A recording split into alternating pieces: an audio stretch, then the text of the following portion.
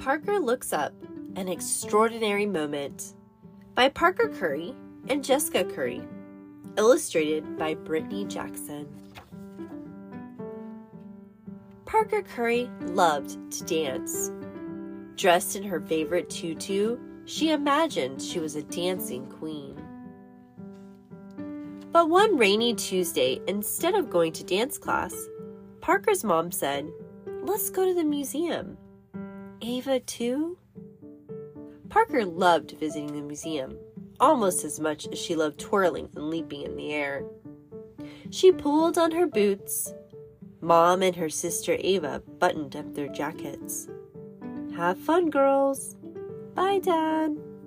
And off they went, splashing and smiling, and surprise! Gia, Parker's best friend, greeted them from the top of the museum steps. "Yay, it's Gia!" Once inside, the friends hurried down a long hall, looking at the paintings all around them. They saw prancing horses and blooming flowers, bushy mustaches, and a shiny jeweled necklace. 2 peacocks with red eyes, and a basket of slimy fish. Ew! And feathers. Lots and lots of brilliant feathers. Hurry up, Ava! When Gia spotted a playroom, she raced ahead. Parker charged after her. "Explore! Let's make silly faces." After Gia stuck purple hair onto the easel and Parker added a pirate hat and sunglasses, it was time to go home. Time to go, girls! Skipping down the hall, the girls spied a row of frilly white tutus. Parker raised her arms.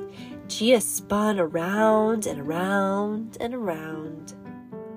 "Wait for me," Parker called, dancing after her friend, until she froze in her tracks, spellbound.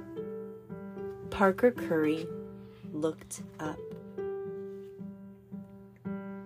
A portrait of First Lady Michelle Obama loomed before her.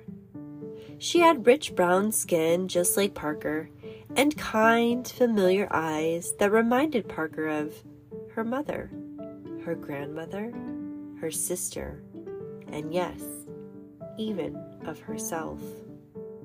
How could someone look so real and so magical all at the same time? Who is she?